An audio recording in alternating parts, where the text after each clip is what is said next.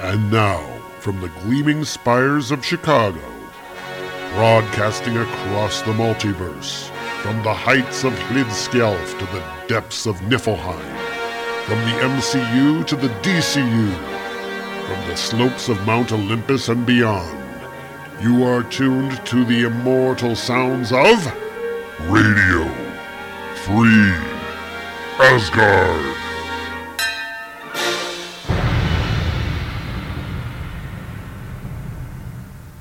And hello everybody, welcome to Radio Free Asgard. This is episode number 313.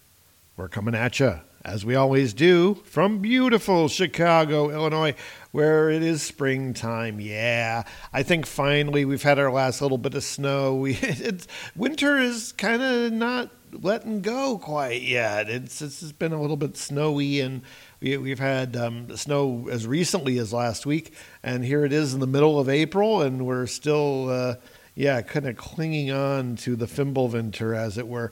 But anyway, not a lot going on here at the top of the show. Not a lot of news to report. Avengers is out next week.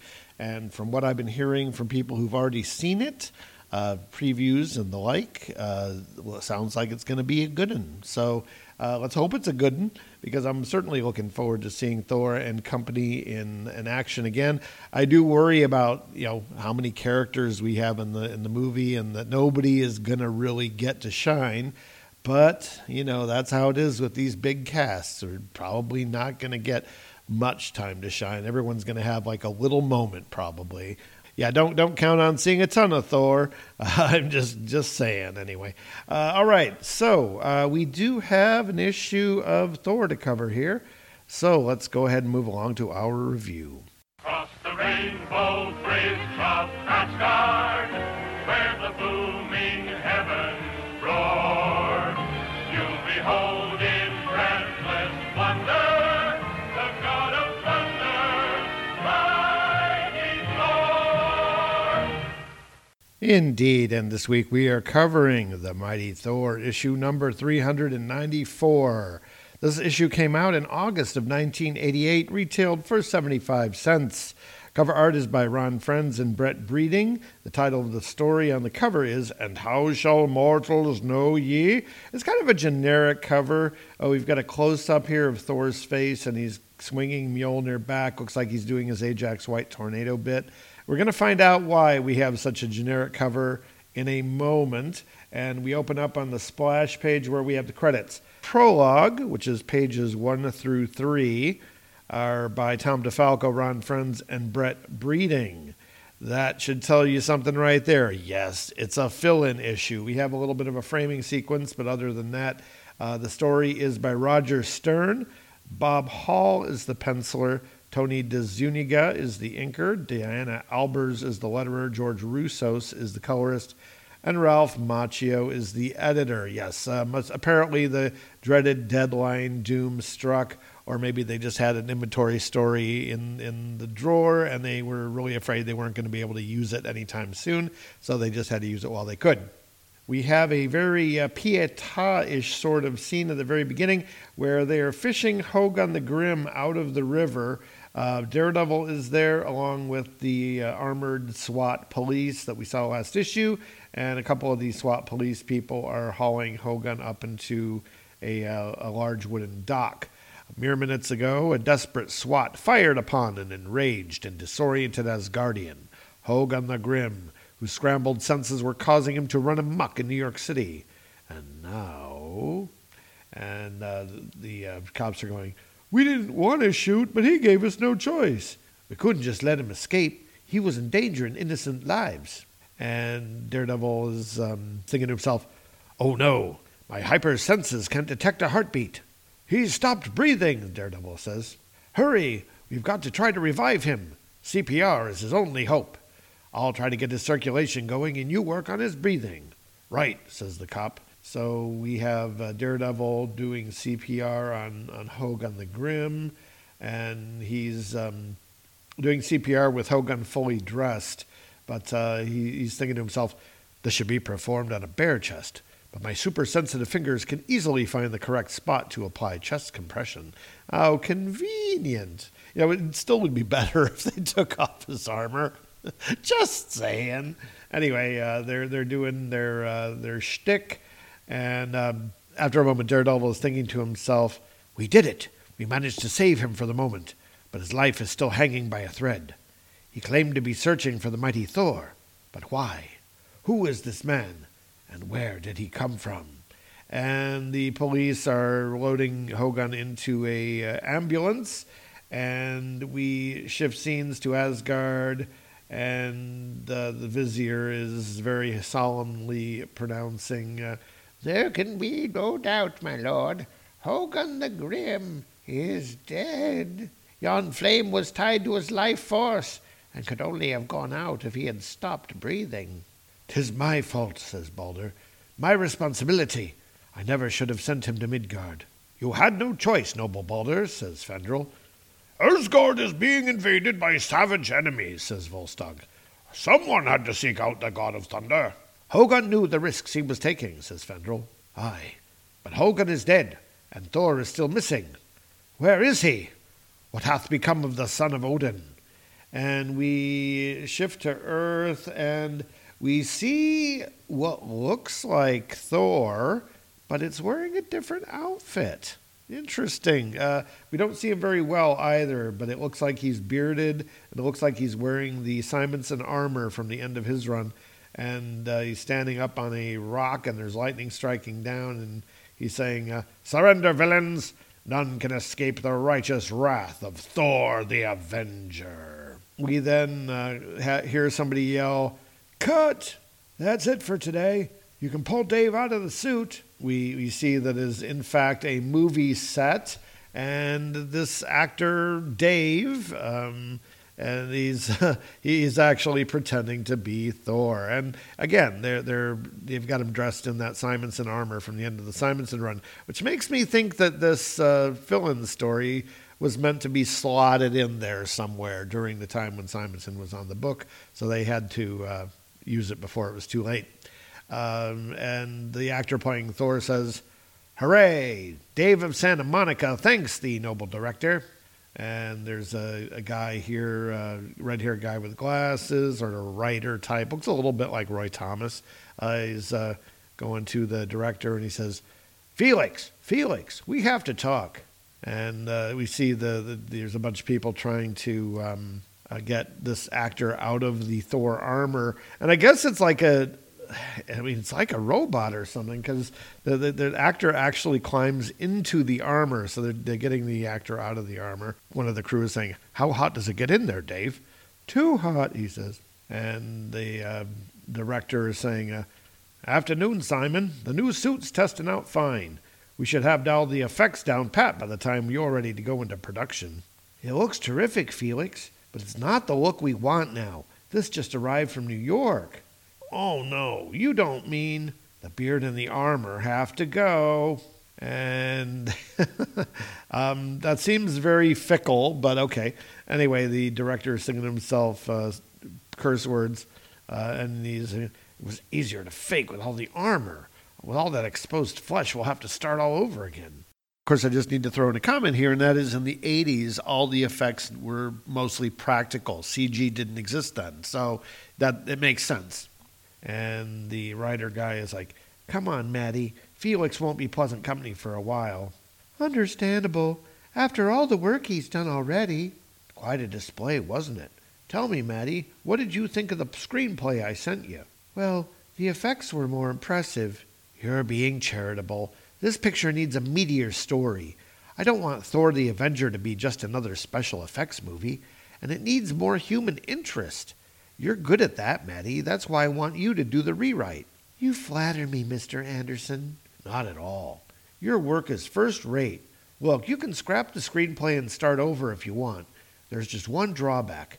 I need a workable script by the end of next month. The studio's sunk so many megabucks into this project, and the accountants are getting restless.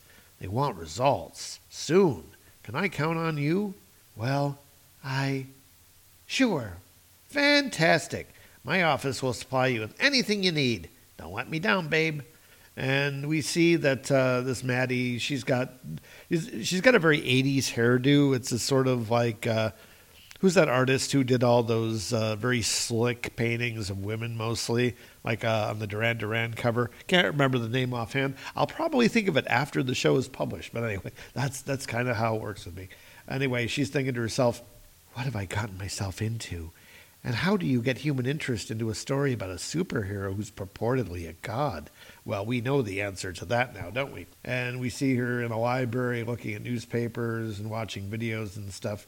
These accounts of Thor's exploits are astounding. Lives saved, battles fought, but they don't tell half the story. There's a lot about what he's done, but nothing about what he's like. Felix should find a way to use this news footage. Incredible. He makes Arnold Schwarzenegger look like Michael J. Fox. None of Thor's Avengers buddies will talk to me, but what if I can find enough eyewitnesses? And Maddie calls the police department. She's like, hello? Is this the New York Police Information Office? My name is Madeline Arnstein, and I'm calling from Los Angeles. And we next see her. She's on an airplane, and she's, I guess, working on her script or whatever. She's thinking to herself, okay, that's a half dozen firm commitments for interviews in the New York City area and leads on another 4 or 5. Thor's been spotted most often by people back east. Surely one of them could give me an inkling of the kind of person Thor is. And we shift scenes, and Maddie is at a hospital because, Thor spends a lot of time in hospitals. I wonder why that is. So anyway, she's talking to this doctor, this bald-headed guy with glasses and a little mustache. So, Dr. Graham, I understand that you were one of the first people to see Thor down in South America? That's correct, Miss Arnstein. There was a nasty situation in San Diablo. 2 political factions were fighting for power. The Soviets supported one side, our government backed the other. A lot of people were getting killed, and a number of doctors and nurses from here in the city volunteered to help. We were en route when it happened. I'll never forget that day as long as I live. We were clearly marked as a hospital ship, but that didn't keep us from drawing fire. I can still hear the roar of those jets as they attacked. But next, the moment where there was another sound, like a sharp clap of thunder. And the guy, he's showing the doctor on the ship, and he's going, what the devil is that? He looked like a man, but I've never seen a man who could straddle a jet or smash it in one blow. He seemed to hang there, in thousands of feet in midair, held up by that whirling hammer as he ripped into those planes something like a concentrated cyclone. In a matter of minutes, he downed every last jet, and somehow did it without injuring a single pilot. And then he just disappeared. It wasn't until later that we heard him call himself Thor. That was after we'd reached the interior of San Diablo. And if you are thinking the story sounds familiar, it is very early in the Journey in the Mystery Run. We're getting a very sketchy recap of it. And we were attempting to set up a temporary clinic. One of the rebel leaders didn't want us there, and he had tanks. I think the name of the guy was the Demon, or the Devil. Remember that? Anyway, once again, out of nowhere, we had the protection of Thor. And we have a little scene here of Thor being a tree murderer, using a tree to flip over the tank and wreck them both. And the nurse is saying, my God, he used that tree as a lever to fling one tank on the other. He tore into those tanks as easily as he had the jets. Unfortunately, in all the confusion, one of our party, a nurse practitioner named Jane Foster, fell into rebel hands. And we have Thor confronting this demon character, because this happened. The demon is like, you fight with the strength of 12 demons, but even you cannot keep us from holding the woman. Leave at once, or she dies, says one of the soldiers. He left just like that, says Maddie. But I'd read that Thor had helped to end that war. He did, indirectly, but not before he and one of our doctors had rescued Foster. I'm not sure of the details. And then there's a neat, neat, neat, neat sound. And the doctor's like, oops, my beeper. Afraid I have to run, Ms. Arnstein, but there's any way I can help you more. Thanks, Doctor. I'll be in touch. And she's thinking to herself, Jane Foster. I came across her name in my readings. I'll have to see about tracking her down. But first, I have another appointment downtown. And there is a shift of scene, and this Maddie woman is at a police station. And it's one of these neighborhood police stations in New York, and she's talking to the cops. That's right, ma'am, I was there. The absorbent man must have been 10 stories tall, but Thor wouldn't give up. He just kept hammering away at the big creep. Big? I bet he wasn't as big as the dragon old Goldilocks fought up in the Bronx. Tell all, boys, I have plenty of cassettes. That'll be a waste of tape. And there's one cop is sitting in the back, and he's smoking a cigar, so you know he's evil. And he's got the thing over, he's got his cap down, pulled over his eyes, so he looks sketchy. Oh, I take it you don't think much of Thor. Yeah, you might say that.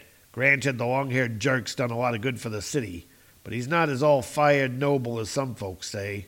I remember one time I was still pounding a beat on the east side.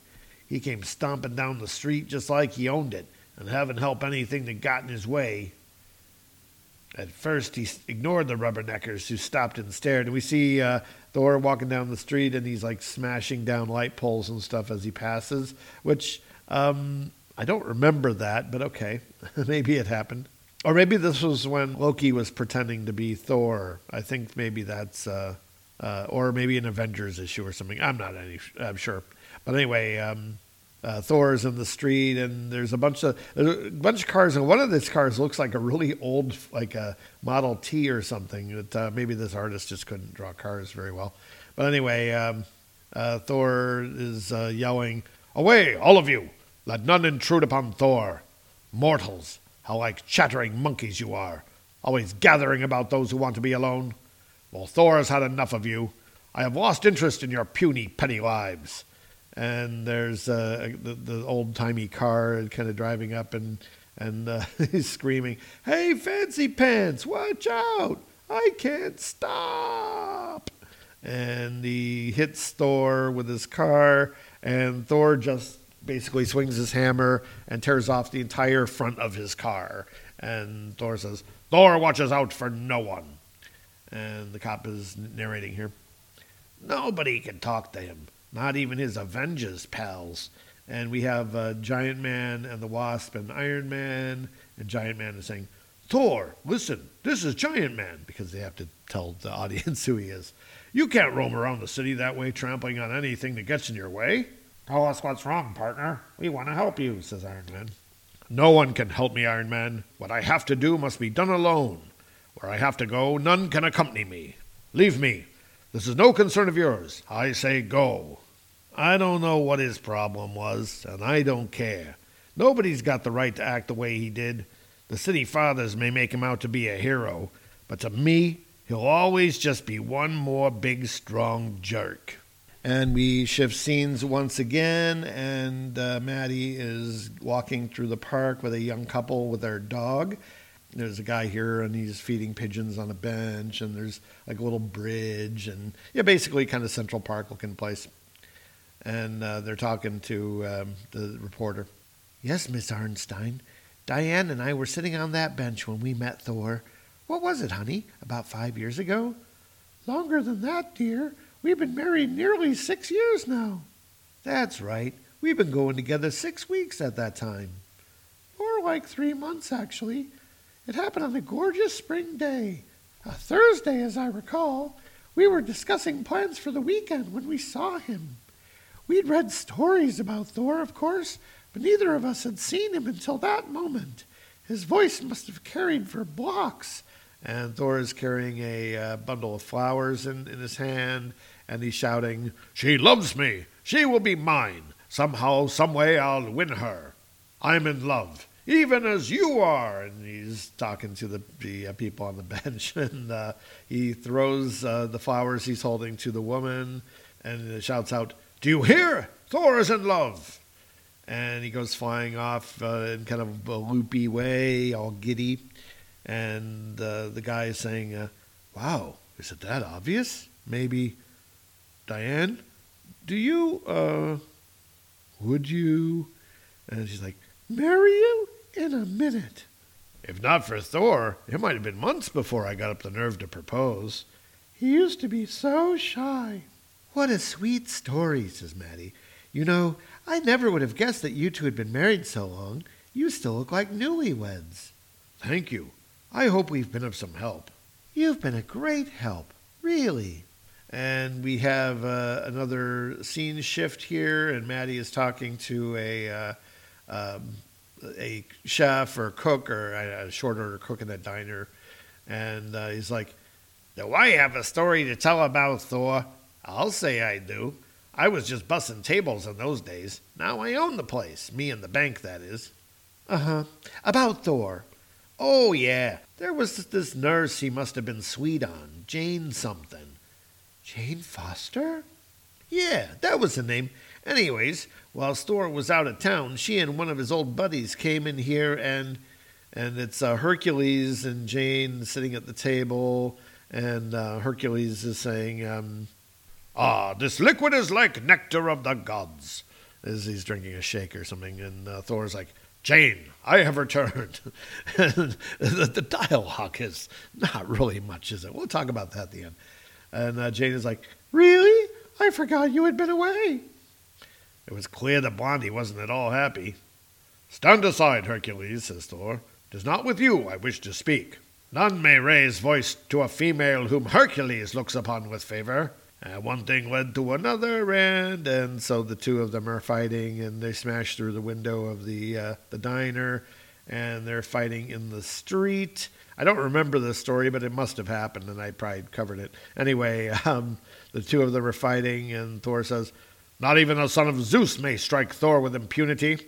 Your overbearing conceit is a standing joke in Olympus, Thunder God, but now I'll rid you of it forever. The woman deserves better than such a vain, humorless dullard as thee." "Dim-witted clod," says Thor, "if I be humorless, it be not without good reason. For months the powers of Asgard and Earth have conspired to keep me from my beloved. But no longer do I endure fate in stony silence. Now the son of Odin strikes back." And the two of them grab, looks like a couple of trucks.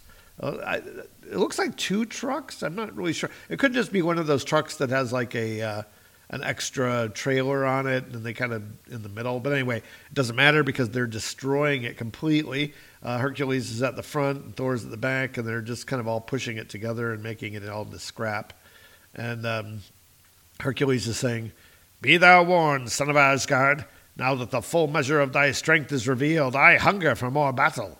For nothing pleases the heart of Hercules so much as a foe who can offer a challenge to my matchless power."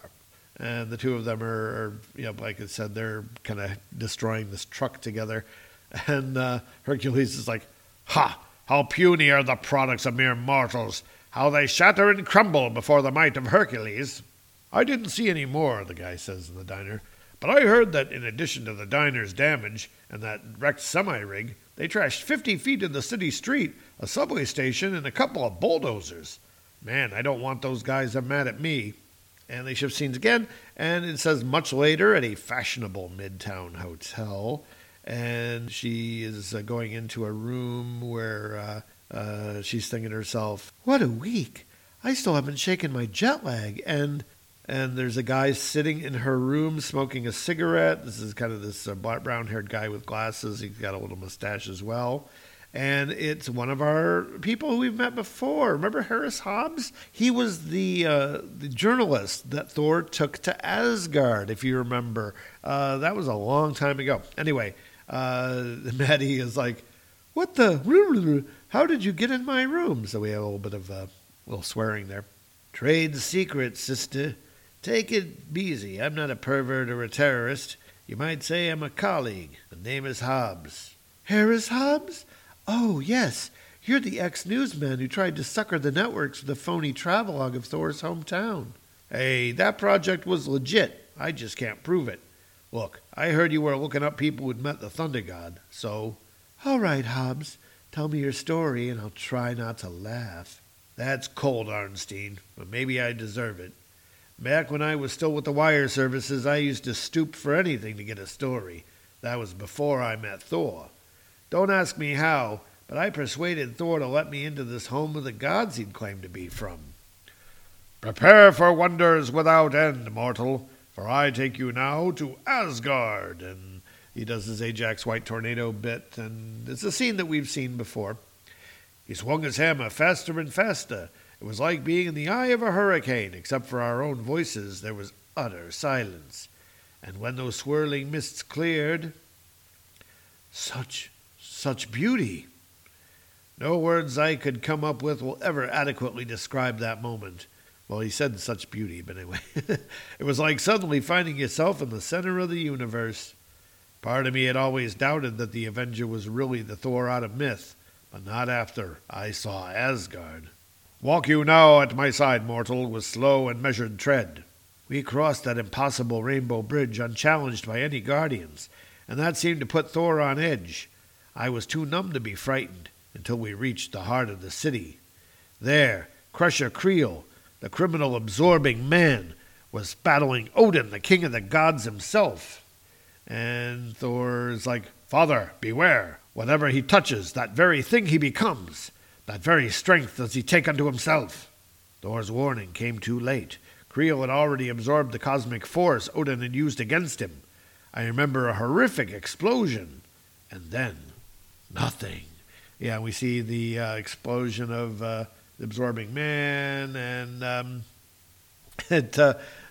we shift scenes again a little bit later, and Hobbs says, the next thing I knew, the absorbing man was gone, and I was picking myself out of the rubble. What happened? My camera! Oh, no, the chance of a lifetime, and I've flubbed it.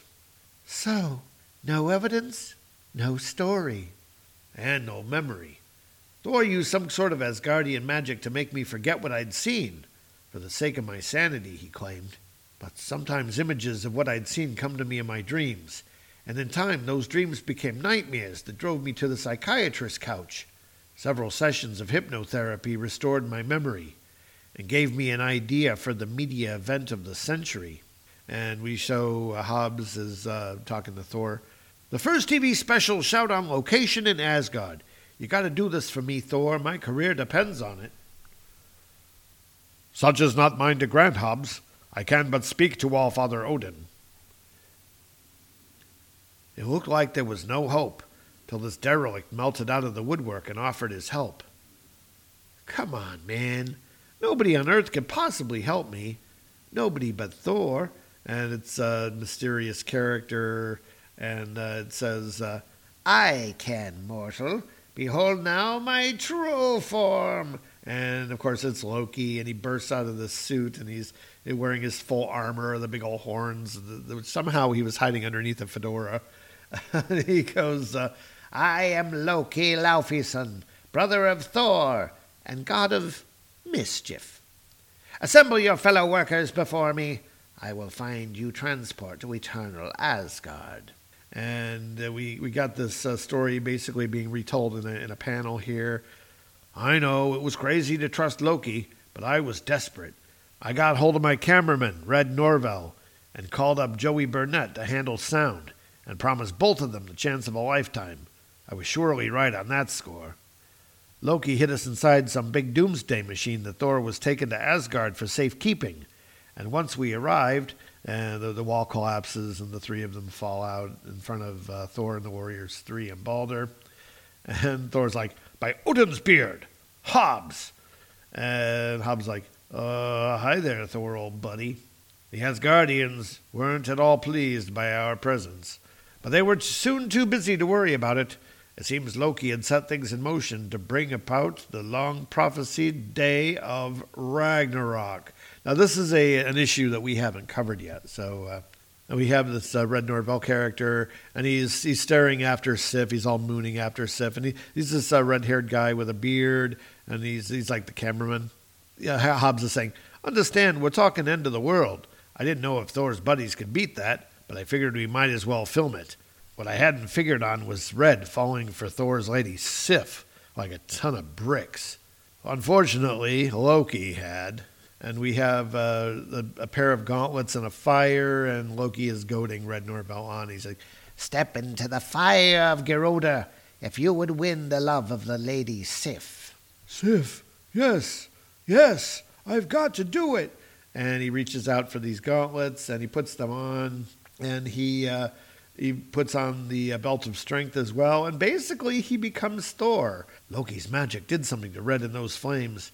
He put on Thor's iron gloves and his belt of strength, and, well, he became the real Thor, god of thunder. And he shows the battle here between Thor and Red Norvell, and he says, "You've got something that belongs to me now." And it says all the power in Red had made him as strong as Thor, but it also drove him crazy, and the two of them are fighting each other, and he says, "I've got to kill you, or you'll kill me sooner or later." It seemed impossible, but he had the Avenger on the ropes and was about to fry him when, "You can't kill him, Red. I won't let you. And it's Joey the sound man. He gets blasted by Red using Mjolnir, and it says, "Joey never had a chance. Everything after that is pretty much a blur. I remember standing alone on the edge of the city manning a camera as Thor led the warriors of Asgard into what seemed to be their final battle. That's right. I was taping the end of the world. Don't ask me who I was taping it for. Lord, I must have been as crazy as Red by that point. Somehow, though, Red must have gotten it back together. He sacrificed his power and his life to save the others. The threat of Ragnarok was ended. But at such cost. My friends were dead." Then we shift back to the hotel room, and Hobbs is saying, "My career was over. All I had to show for the whole mess was a handful of garbled tapes. Just enough evidence to save me from a murder indictment." "What's your game, Hobbs? Do you want a consultancy position on the movie? Is that it?" "Are you crazy? Haven't you heard a word I said? Listen, Thor, the Asgardians. They're bad news. I don't want anything more to do with them. And neither should you if you're smart. No story, no screenplay is worth your life and your sanity, Arnstein. Take it from a fellow who's been there." And he leaves the hotel room and closes the door. So she's thinking to herself, "I could almost believe that crazy story. Everyone's given me a different view of the God of Thunder. He's still such a mystery. But I'm not about to give up yet. Not without going after the most important interview." And we have her going to Highland Park, Illinois. Not very far from here, as a matter of fact. She is showing up on the doorstep of one Jane Kincaid, a.k.a. Miss Foster. Anyway, it's raining out, and she goes to the house, and she's thinking, this must be the place. Certainly looks like a doctor's house. And Jane answers, and she's got the baby. So remember, Jane and Kincaid had a baby at some point. "Miss Foster Kincaid, I'm Maddie Arnstein. We spoke briefly on the phone yesterday." "Oh, yes. Won't you come in? What sort of article did you say you're researching, Miss Arnstein?" "It's Maddie, and I didn't, Ms. May I call you Jane? Actually, I'm working on a screenplay for a motion picture." "Really? About the medical profession or parenting or—" "I won't beat around the bush, Jane. I'm writing a movie about Thor." "Thor? The superhero? I'm not sure. I'm sure I don't know how I could help you." "Jane, I've been interviewing people for the last week and a half, and your name has come up again and again. I know that you once had some kind of relationship with Thor. Tell me, what was it like to be loved by a god?" "I beg your pardon, Miss Arnstein. Whether or not I knew Thor and whether or not we had a relationship is none of our business. I invited you into my home under the impression that I was helping a young writer, and I will not sit still and allow anyone to pry into my personal life." "Jane, I'm sorry. I didn't mean to come here under false pretenses, but you have to understand how much this could mean to me. I've been grinding out soaps and miniseries for 5 years. This movie gig is the break I've been looking for, and you could help me so much. I want to portray Thor as accurately and as truthfully as I can. I have a lot of facts and figures, and I've unearthed some intriguing personal observations, but I've yet to find the heart of the man or god, or whatever he is." "Maddie, I don't like to betray confidences, and I have no desire to see part of my life up on the screen." "You wouldn't, I promise. Everything will be fictionalized. What I'm looking for is an essence. Oh, please, you must help me. I know that you and your old boss, Donald Blake, were both confidants of Thor, but Blake went off on some government mission and hasn't been seen since. You're my last hope." "Well, it seems like ages since I worked with Don Blake. I don't remember much that would be of use to you. But there was a time when I entered his office and found, 'Thor, what are you doing here?'" And this is from a very early issue of Journey to Mystery. He seemed as surprised to see me as I him." "I came to find Blake. I've been told he tried to betray me to two of my foes. Where is he? Speak, woman." "I don't know. He must have left by his private door. He's not here. But Thor, I'm sure he meant no harm. After all, he's only human." As it turned out, I was right. Dr. Blake had intended only to help Thor. It was all a misunderstanding.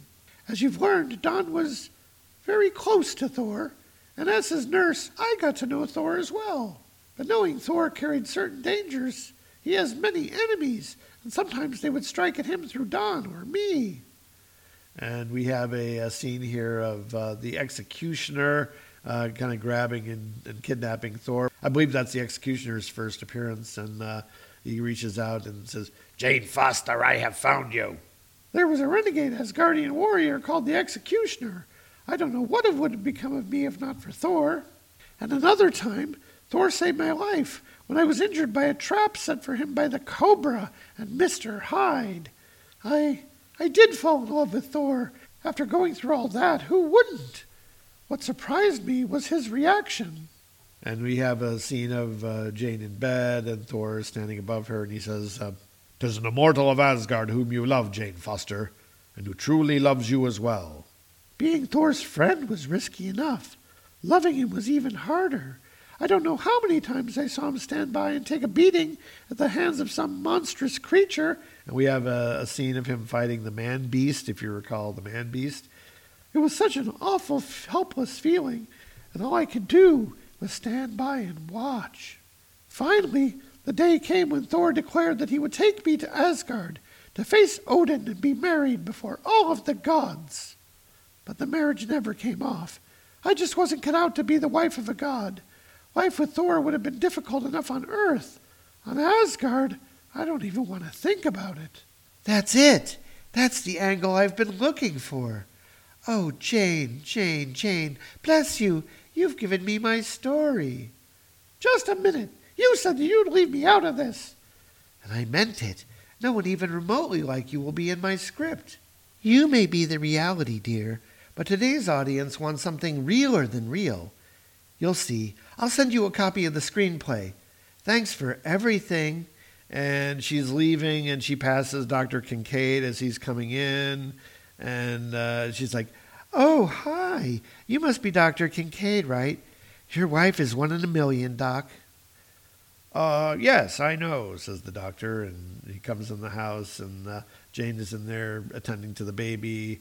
And he's like, "Honey, who was that?" "Well, that's not easy to explain. I just hope she's as sincere as she seemed."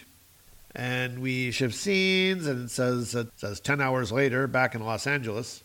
"Thor the Avenger," she's thinking.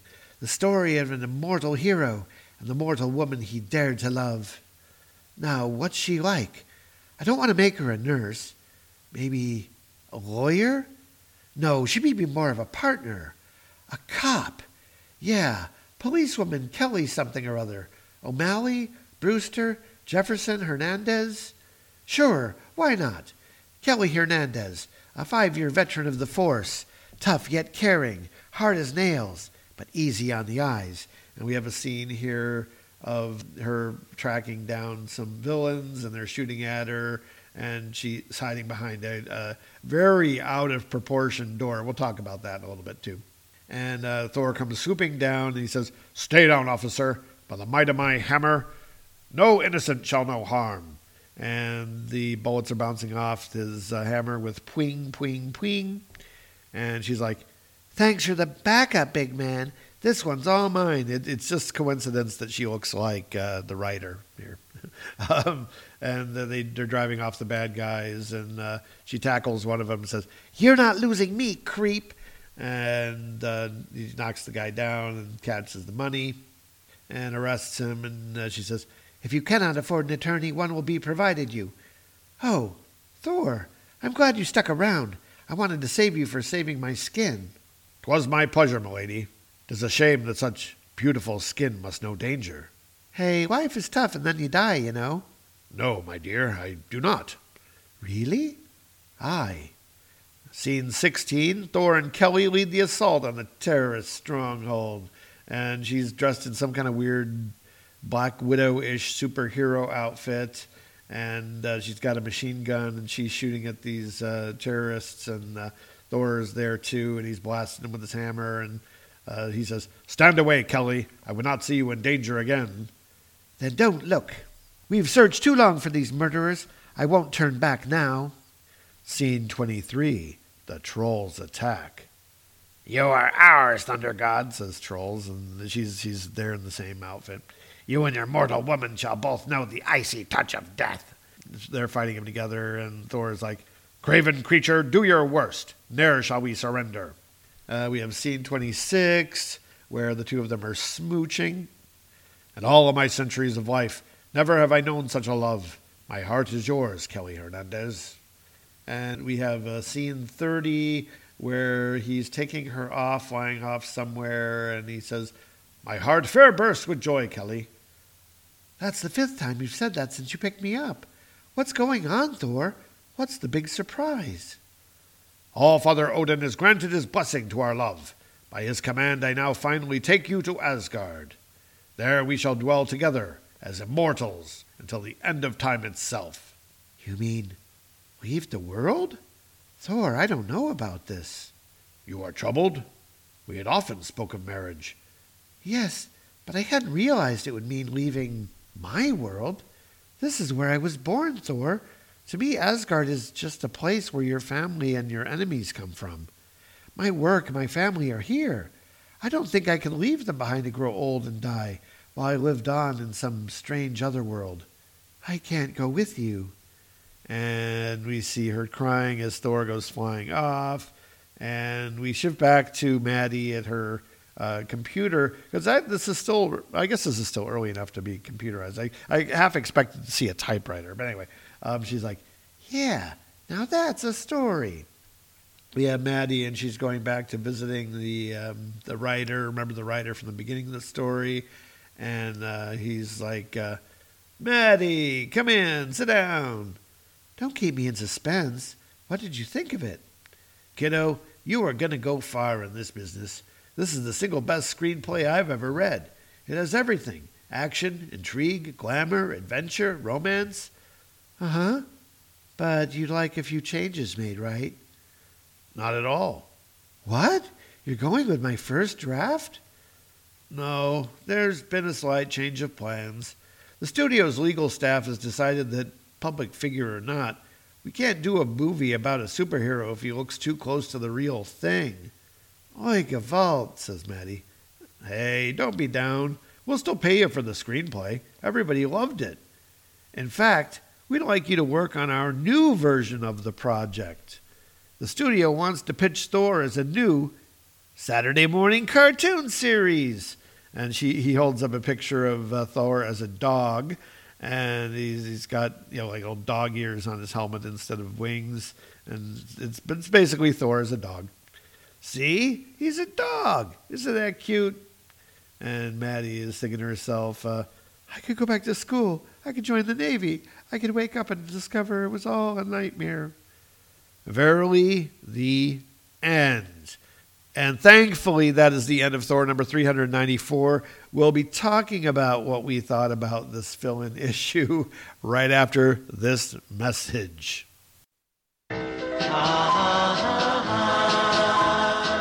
The Lonely Hearts Romance Comics Podcast, in which four guys talk about romance comics and about romances in comics, with Siskoid. We're all French Canadians here. Marty. In horror comics, there's often like this little, romance tinge, I guess. Okay. Bass.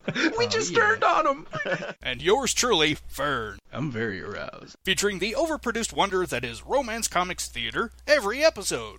Dan, I knew it couldn't last from the first day you eyeballed me when I reported to work.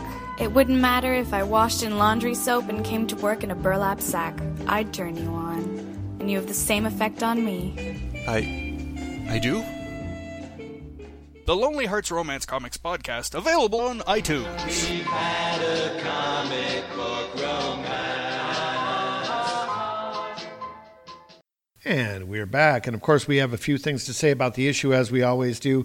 Fill-in stories, well, they're kind of a mixed bag, aren't they? Yeah, we've had some in the past, and sometimes they've been okay, and sometimes they've been a steaming pile of crap. Much like this one. Yeah, this is a pretty shitty story, folks. And I think that, if they're going to do kind of a clip show kind of format, they chose a kind of a weak way to do it. We have this character of Maddie Arnstein. Nobody gives a shit about her. She's not an interesting character. She's just kind of intrusive and bothers people. We have some people who are, happy to share their story with her. And then she comes across as kind of, pushy. To a lot of people, and particularly to Jane. And as much as I dislike Jane, Jane was kind of right to smack her down. She's going around trying to find out what Thor is really like. That's fine. The script is awful. They're saying, it's the best screenplay I've ever seen. Yeah, bullshit. You've got a Mary Sue character, is meant to be the writer herself. Cipher of the worst kind, and they're going around fighting these random threats. This would not be a good movie. It really wouldn't. How do you hold this all together? There's seemingly no plot. They're just kind of taking little plot points from, I don't think that this would work as a movie at all, even the kind of sketches that we get. But, even as a comic story, it's not very good. I would say that the dialogue is very basic, and basically is kind of right on the nose. It's basically, I'll be honest, it reads like a fanfic, and that's kind of not what you want to pay 75 cents for back in the day. One of my issues with the story is that they have these flashbacks, the stories of Thor in the past, but they never reference where these took place. Most of them, if not all of them, are past issues of this book. So they could have very easily put in some sort of a footnote or something. What if somebody wants to go find out about the story about Red Norval? I understand that back issues are not the bread and butter of Marvel. They don't make any money off them. But at least tell us where these stories appeared. For gosh sakes. Even Stan did that back in the 60s. Bob Hall's artwork is okay. It's nothing to write home about. It has a very Don Heck sort of look, including that sort of Don Heck stiffness.